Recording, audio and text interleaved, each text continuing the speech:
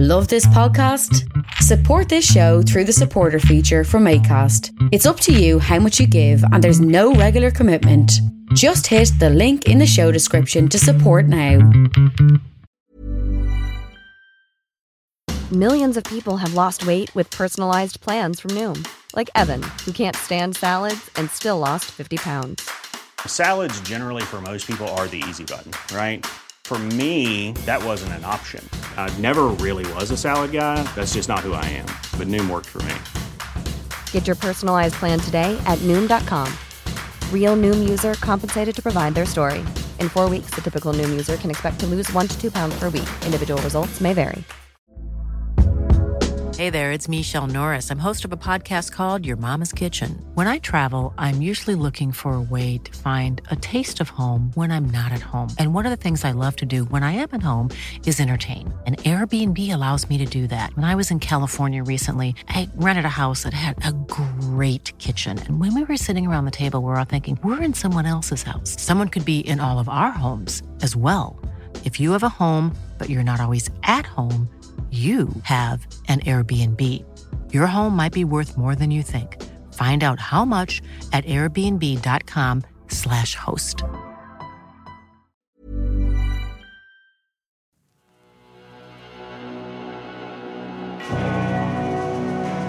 Pentagram, dedicated to Henry Foreman.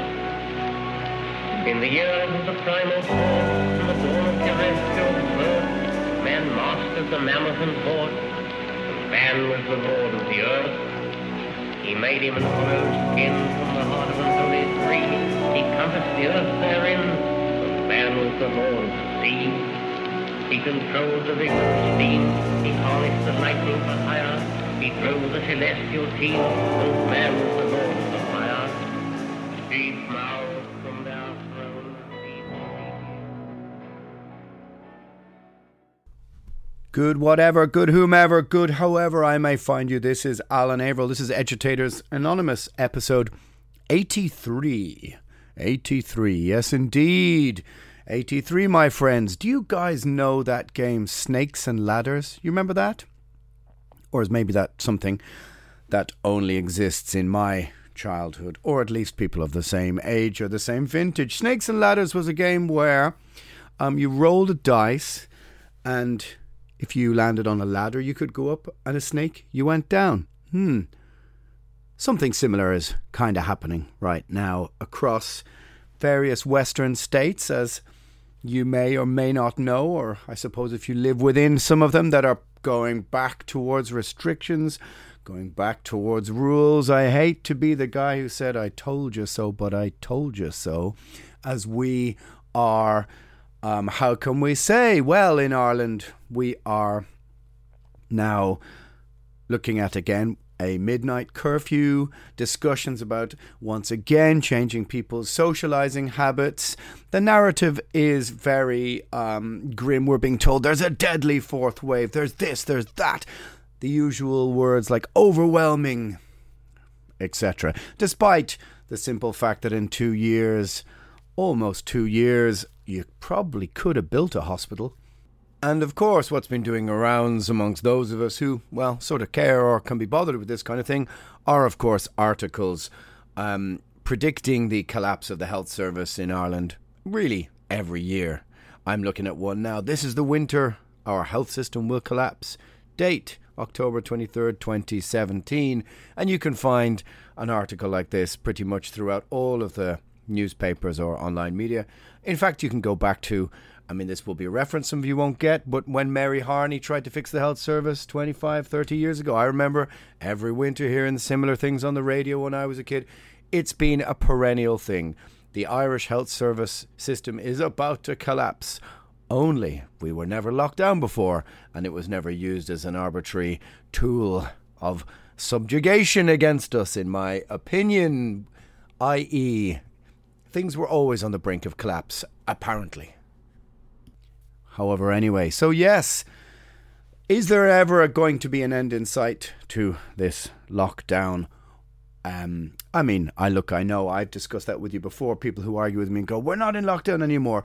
To me, at least, saying that we aren't is kind of letting the powers that be off the hook. And seeing as there is no media to do that anymore, I think mentally and morally maybe we should not do that, because while restrictions are still in place, it is a form of lockdown. A form, nonetheless, maybe not the full gamut of restrictions, but restrictions nonetheless.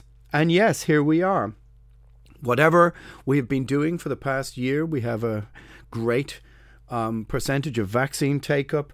Whatever we've been doing, whatever we've been told to do, whatever rules we've been told to follow, the blame is being placed squarely on our human inalienable right to try and be human with each other and have a little bit of sociability. And within 3 or 4 weeks of opening the country back up, to having some form of, they call it Give Us Back the Night, which is a rather strange name for an organisation. The organisation called Which, who are trying to reopen Nightlife Society. Sounds a bit like a sort of 90s goth band. Maybe they toured with Cradle of Filth in 95 or something like this. However, it's being closed again. That door is being firmly shut. And most of the rhetoric coming from our politicians is that there is going to be a non-negotiable third jab, whatever you want to call it. And despite the fact that our vaccination take-up is very strong, and I think people, for the most part, have been incredibly acquiescent with the government's wishes, here we are, facing not quite the same situation we did last August, September, October, etc., but a variation of a theme. The things that were promised to the people, I suppose the terms through which their freedoms and liberties would come back have, well, obviously not happened. And for an ardent cynic like me, a skeptic, a pessimist, this is pretty much entirely what I predicted. So, in episode 83, are we back to where we were in episode 3 or 13 or 23?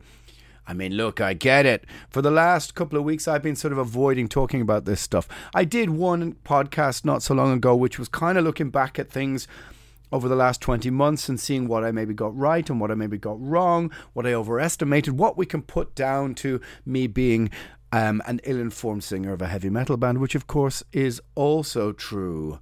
Like I said, I've never pretended to be anything else, and the podcast is just merely my stream of consciousness therein. But are we kind of, as I said, on the board of snakes and ladders, going up, going down, going back, going forward, 2 steps forward, 3 steps back, or is it 1 step forward, 2 steps back, whatever you want to call it?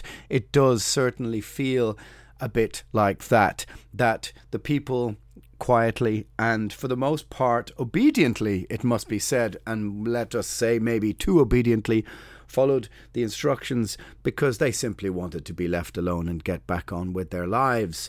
But that, as I predicted, doesn't seem to be possible, as I've said maybe 20 times in the podcast. Someone can show me, if someone can show me in the history of any nation, city, state, I mean, let's go back 1,000, 2,000 years in the history of any nation, city, state, from ancient Thebes to the city-state of Naples. Show me a moment throughout history. Let's go back to the Weimar Republic, whatever you want. Let's go back to just before the Spanish Civil War. I don't know. Show me a moment where the people gave away every single, not every single, but the greatest portion of their civil liberties and freedoms and got them back in one piece. And I would like to know that example, because that is simply not how history works. So, however you may be irritated or annoyed at my point of view, history is on my side of the argument. Power does not give back the power that it takes, and that is the natural state of this world and has been so.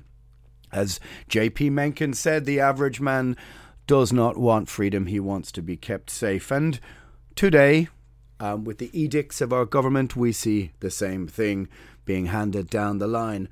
So like I said, I promised to do something of a part 2 to the episode looking back over the past 20 months.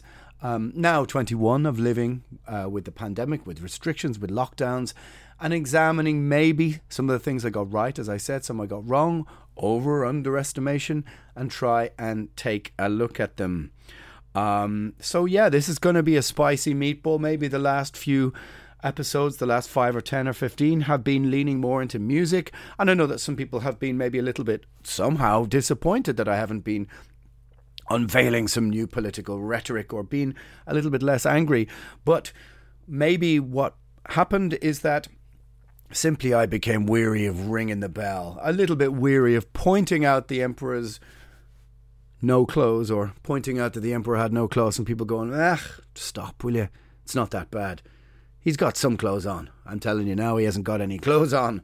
And I got quite weary of that. So we had a lot of music chat. We had a lot of other chat like this. And it was well needed, a little bit of respite from the rhetoric. But this episode is going to be a little bit more about the implications of the moment. It's going to be me adopting a devil's advocate position. Now, I'm going to go through some things, some thoughts that have been running through my grey matter. Of course, they are indulged by how much time I have to mull over them. I appreciate if you've got a hectic schedule, a life, a 9 to 5, you've got kids to raise, you've got this, that and the other.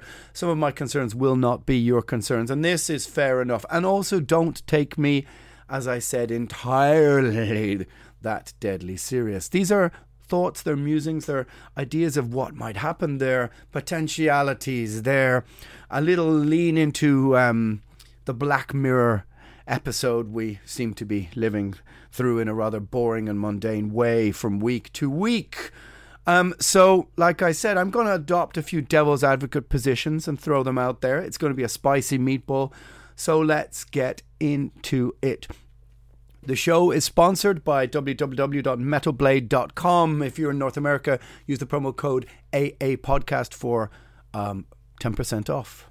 And www.eisenwald, well, it's Eisenwald Records, so EISENTON.de and .com. And again, use the promo code AA Podcast for 10% off over there. The links will be below in the description. If you're on YouTube, for example, just go over to my YouTube page.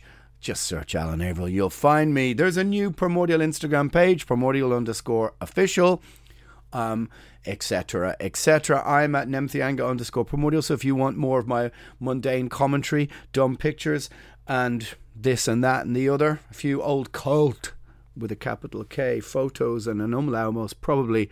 Thank you, Lemmy. Over on the Primordial Official Instagram page, head over there and have a look. Anyway, let's get into it. Let's hack into this. Let's use our rusty knives to hack into this fetid testicle, this fetid meatball that we are now being asked to swallow. So only yesterday, Austria announced that it was taking, in my opinion, some rather drastic and draconian measures. And those measures being locking down the unvaccinated. They were only allowed out for essential purposes, such as the doctor, such as whatever else. We hear stories about Lithuania, about Germany moving backwards towards restrictions. The kind of saber rattling of draconian measures has begun as we enter what was once called flu season. Since as long as we have known, and also please do remember that they attempted to find a vaccination for the common flu for, I don't know, it was 50 or 60 years, right, and did not do so. But miraculously, it seems to be somewhat eradicated. Anyway, despite the course that we are taking. So as I said, in Ireland, those noises that were coming from the unelected health official board took greater form today, and it was announced that we were going to be moving back towards restrictions. And once again, the hospitality sector or nightlife, or well, anything that young people might be doing or interested in doing, was the first to get kiboshed. And again, the trope of overwhelmed health services being the reason. And like I said off the top, perhaps trying to fix that health service might have been a better thing to do than taking people's civil liberties from them every time. Surely you've all seen by now that incredible footage of China building hospitals in a month or 2 months. Could we not have employed some out-of-work builders to build us a new hospital and guerrilla train maybe some health staff to work as skeleton staff if there were too many cases among the staff? I don't know. Just, off the top of my head. And you do have to ask, and this is the cynic in me speaking, which is quite simple, I think, really, is that if you were to fix the problem, then maybe you couldn't use it as an excuse in order to keep restrictions and laws. That's kind of how my mind works. You don't see my point?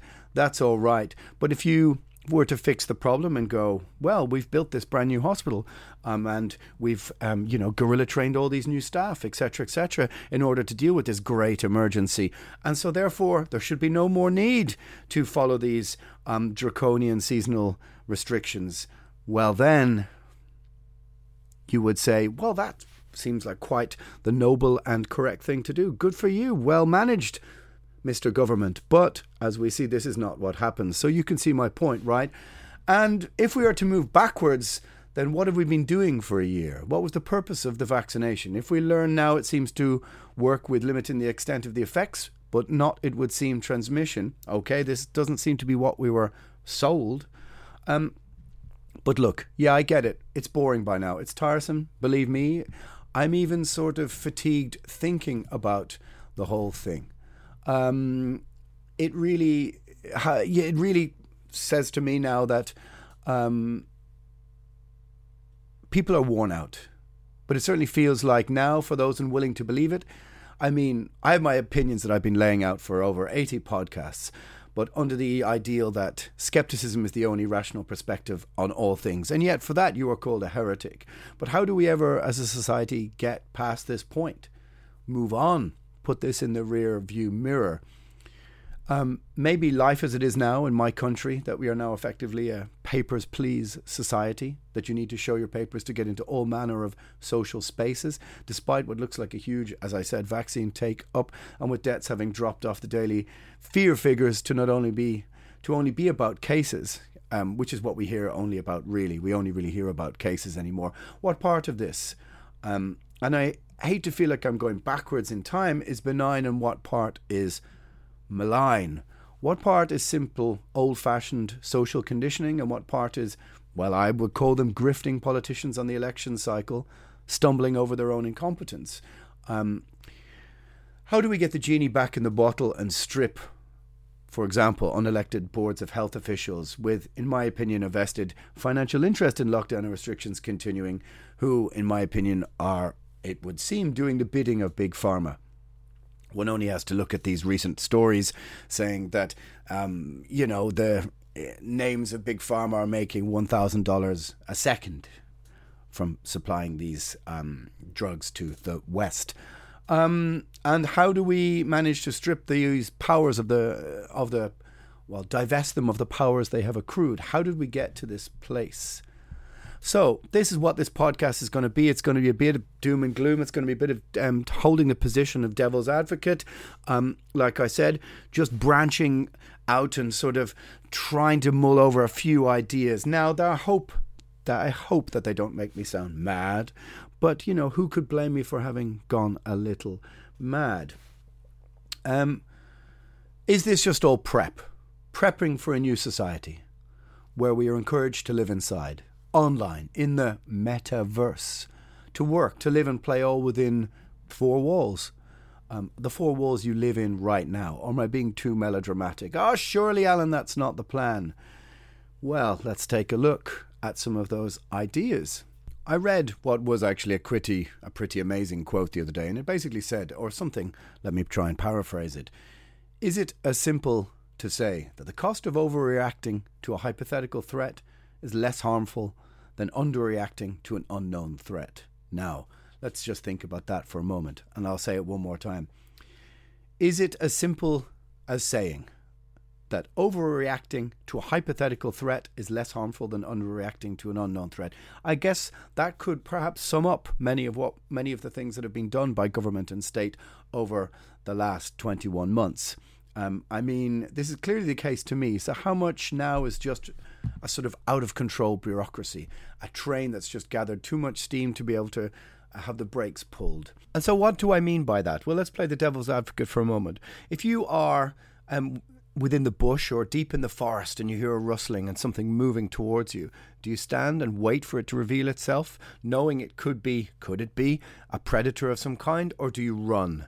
And this reaction is something deep within us. It's deep within our genetics. It's why we fear certain sounds. It's why we fear certain animals, etc., because they are essentially predators. And if you apply the same sort of, is it atavistic, I suppose, animalistic logic or innate logic, some kind of logic on some level, and to play devil's advocate, is our hysterical overreaction to this something almost natural, because an underreaction is something that goes against our innate genetics. Now, think about that for a moment, if you will, because those who turn and run are going to live another day. And now, of course, this is not to say that that reaction is something that can be manipulated by other people or manipulated by the people who are actually behind those rustling noises in the first place, or behind whatever you feel is coming towards you. So, it takes on a multifaceted thought experiment on those terms. And it is a very interesting way of looking at it, because no politician, no one in the idea that there is some sort of top-down agenda, plan, etc., to me has always seemed very far-fetched, because the world just doesn't work like that. The world is way, way too chaotic.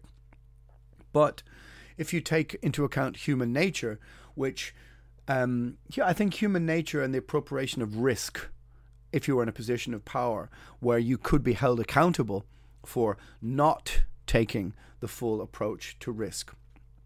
Now, does this mean, or does this absolve our politicians from some of the things that they've been doing, or our political class? Personally, I don't think so, because I think that that's what you pay them the big bucks for, or that's one of the reasons that they are in the position that they are, which is to try and make those decisions for the best of society. Or maybe I'm just being a bit too generous there, and they're all just a bunch of sociopaths who never had your best interests at heart anyway. Well, you decide. But I think that that's become undone. There are some rather disturbing dots I've been, maybe not quite connecting, but mulling over the last while. Let's say observing the dots and thinking about connecting them. Again, like I say and have to stress, I always consider the truth to be residing in the grey area, and try to not let emotion get in the way of my internal debate. But maybe you, like me, watched the Black Mirror episode of the Facebook Meta presentation, and a dot appeared right there in plain view. Couple that with the current climate emergency, which we are being bombarded with constantly. And I know I can't be the first person to consider a few Black Mirror-style dots and connect and then reconnect them in my own grey matter. And as someone who grew up reading science fiction, maybe that sort of appeals to me a little bit more. But certainly there are dots there if you look at them. Now, whether they can be connected or whether it's just me connecting them because I have the time to connect them, I don't know. But I'm sure I'm not alone in wondering a few things that are happening. Firstly, let me just say, climate is important, and there's a discussion to be had, and there is no doubt about it. As I know, it's an issue that makes people almost hysterical, and it's perfectly, how can we say, siloed in our modern understanding of many of the issues of today. In that, at the heart of it is a sort of very emotional truth, but we shouldn't let that get in the way of being able to ask questions about, how we say, the motives, about the ideals, about the science, about the maths, about how these things are unfolding before us, without being called a heretic or a denier for doing so. But I noticed before, and one of the few times I could be bothered really to throw something out there into my Facebook feed, an interview with the man who founded Greenpeace, who is fervently against the likes of Extinction Rebellion and the claims of what we can call climate catastrophists. And it is, in their opinion, a catastrophe. And I was called a climate denier within a few minutes. That video was 55 minutes long. So people called me that simply for posting what I thought was an interesting interview by someone questioning the narrative, which I think we should all do about every narrative, because otherwise then the narrative makes fools of us. But the use of the word denier. Like I said, like most modern social movements, climate has become a religious issue, in my opinion, and even raising your hand to question any of it marks you out as a heretic. And the aligning of having a question with the word denier has really heavy portents. A denier, of course, being more commonly associated with a Holocaust denier. But it's done on purpose to shift you into that realm of judgment, something like this. Questioning the narrative makes you a heretic, or at the very least, making some observations. And so the mind wanders. Is the pandemic on some level just a form of disaster stroke adventure capitalism for Big Pharma? I mean, who wouldn't think that on some level? Amongst, of course, many other things. Not the only narrative, but an arbitrary health tax on the world to be implemented whenever is seen fit, or whenever state, tech, government wants to ramp up the fear. Is it that simple? No, I don't think it is. But certainly now, as we look at what's happening in Israel and we look at what's happening in other countries like Australia, New Zealand, you see talk of it in Austria, and other countries in Europe. Are we looking at an endless cycle of boosters? And as we know, have been developed daily pills, and a society being formed that any opposition to being part of a biomedical health security state means you are simply frozen out of it. Now, of course, that could be just too far-fetched, and of course the whole thing is just uneasily sitting on some sort of massive bureaucratic chaos. And as I said, our human assessment of risk and not wanting to appropriate any of it by the systems of power, which, let's be honest, are more or less broken. Again, I don't subscribe fully to that opinion, but I don't subscribe fully either to the opinion that it is benign. So here are a few things that I find beyond odd that kind of break my brain.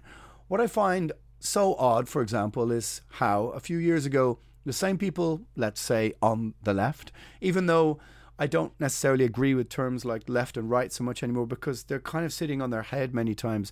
It's that horseshoe effect where sometimes the furthest reaches of every argument bend around so they almost touch each other at the other end. Think of the shape of a horseshoe.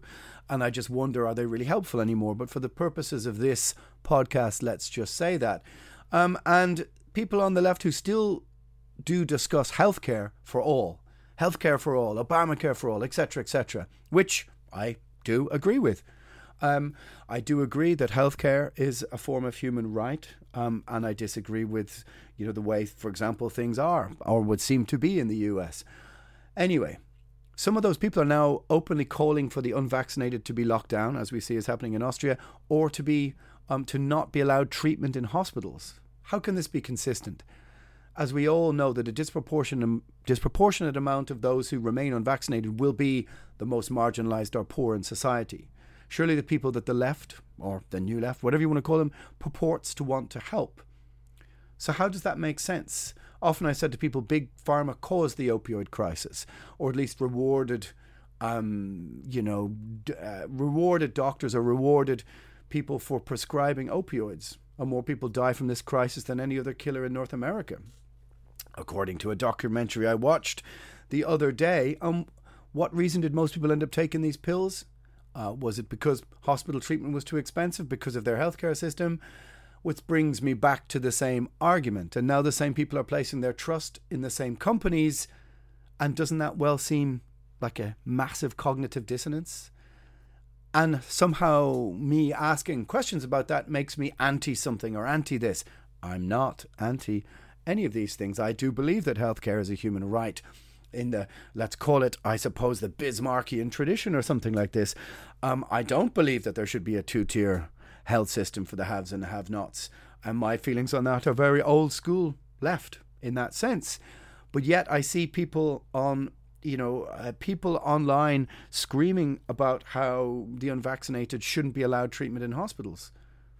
Think about the cognitive dissonance that allows that to be your argument. Very strange to me.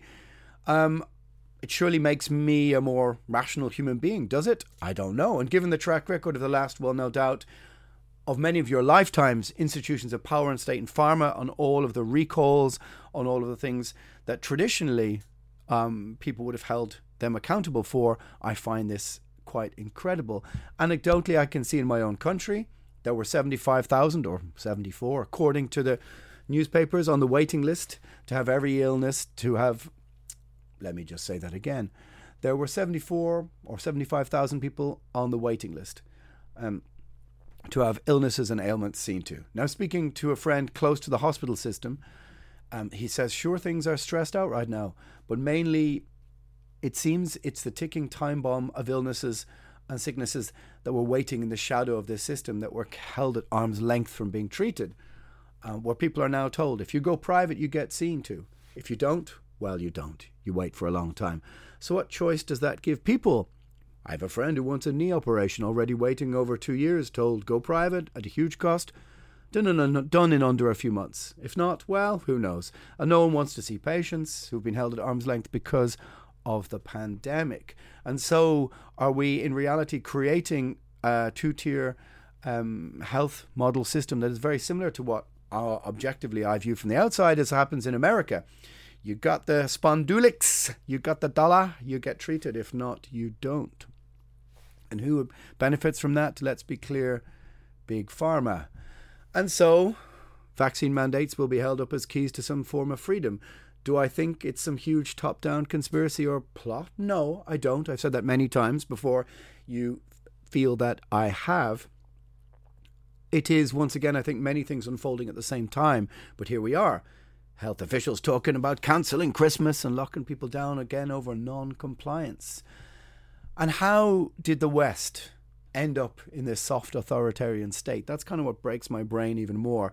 I mean, I talked about the implications of this in the very first few podcasts, as it became clear to me, this ain't going anywhere, my friends.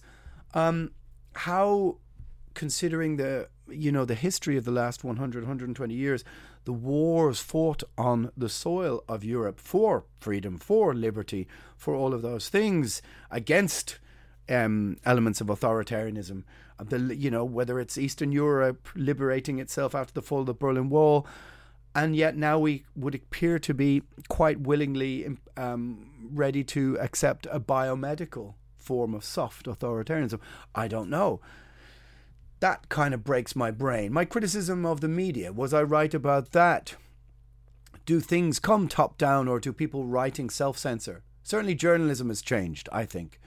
The internet killed the printed word, and as journalism became almost impossible to make a living off, that income was supplemented with, in many cases, activism or many, many, many other forms of, online blogging or whatever else.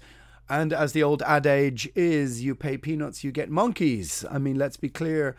About something that if it bleeds, it leads. This is as old as time in relation to the media.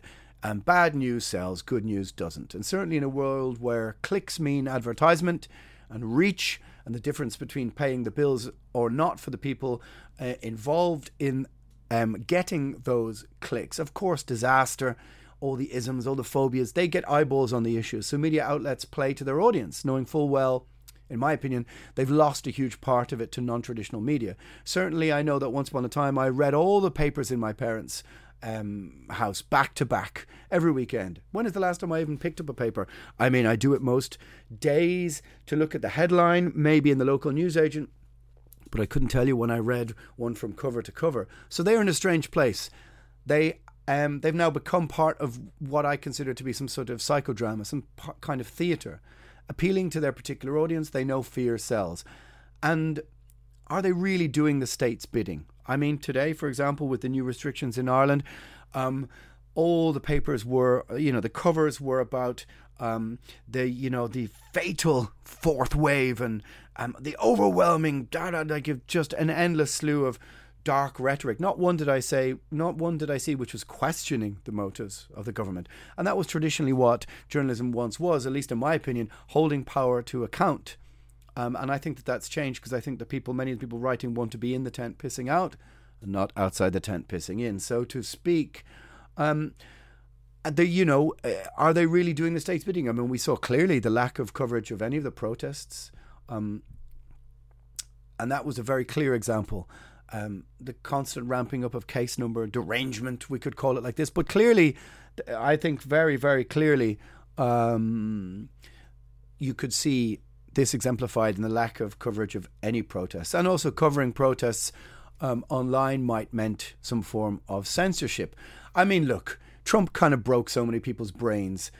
So I think part of what happened is that any position that could be remotely aligned with anything he said, or what could be shoehorned into what we might call a Trumpian position, which then became far right, which became supremacy, which became blah, blah, blah, blah, blah. So simply questioning the motives of Big Pharma became associated with the far right. Now think about that. And then we have some people on the left, you can see online, defending huge multinationals. And I mean, how on earth did that happen? As I keep referring to, the Occupy movement in 2008 rightly identified all of these people as the enemy. Now many of those elements have been co-opted by or bought off by those many multinationals themselves. I don't know, crazy. Somebody asked me, was I a secret Marxist? Certainly Marx would have been turning in his grave at the defence of huge multinationals made by people who claimed to be influenced by him. And it just became part of the theatre, partly performative. And so let me kind of like spin back around, pivot for a moment to climate. I mean, is the pandemic lockdown merely prep for the climate lockdown? Alan, come on with the bad news. Come on, you can't be really saying that. Hey, just asking a question, right? But let's be clear about something. You know who wasn't at the recent GOP summit? China. Sorry for the impersonation. Just let that sink in for a moment.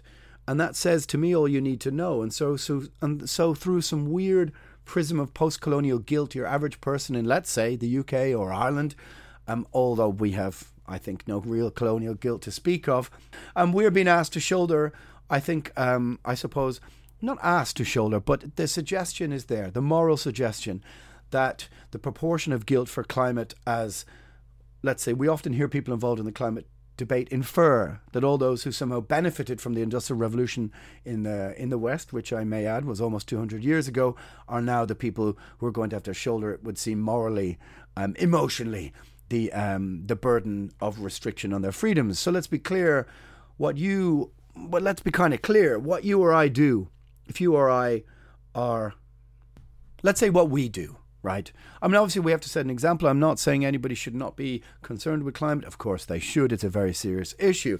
But let's just say, for example, as lone citizen in Sweden or Finland, what you do in relation to these things matters considerably less than the output of a Chinese concrete factory or development in the Second World. Now, that's a complicated question and pretty difficult to find an answer to. But is this perhaps how it will be sold to you? Stay inside to save the world. I mean, yeah, of course, it sounds like a plot of a Black Mirror episode, right? But hear me out as I play the devil's advocate again and poke the bear. If you examine really what the meta Facebook world is suggesting, or rather maybe laying claim to the right to enforce, and I don't know if any of you saw that Facebook metaverse presentation. I mean, this was straight out of the Black Mirror playbook. But what it was suggesting is that the future is unavoidably going to be people absorbing the reality that they live, or will live to a large proportion, indoors. I mean, to me, this sounds like in fresh hell, atrophying indoors with headsets on, or maybe retina screens living in the meta world. Already, we know people are already buying online real estate. And this will be fundamentally a big tech-controlled world where business meetings will happen, trade will be done. And isn't lockdown and staying indoors a kind of good little dry run for this sort of dystopia? You can't tell me it isn't. And especially for younger people who will grow up attuned to all of these new technologies. I'm 46, I'm not exactly the demo age. But is that somehow, somewhere, the idea? Lockdown living, consume from within your house, live out your life as your own avatar. I mean, look, it's got to be better than the grim assessment of the outside real world, which is full of restrictions and fears, and we will keep you safe from that fearful outside world. You would be better off living out your life as your avatar. And look, yeah, I know I'm being devil's advocate here, but no one can tell me that this weird move from Facebook to change their name to Meta hasn't got some element of truth within that projection. That they are, I suppose, it's a punt, it's a risk, it's a move, but it's a move to try and control whatever future that may be. And I mean, if that's this strange dystopian future, you've got to ask yourself, who's going to have kids within that? Well, hey, I don't know. I mean, look, I'm playing the devil's advocate here, and I'm being pessimistic, and we could say hyperbolic and a bit over the top. And yes, of course, that's true. That's part of the podcast. The name is Agitators Anonymous, but I'm not the only one seeing these connections, as tenuous as they may be to some people. And in a world of incompetent chaos, I readily admit that it's not so easy to draw the connections between the dots. But the dots are there if you see them.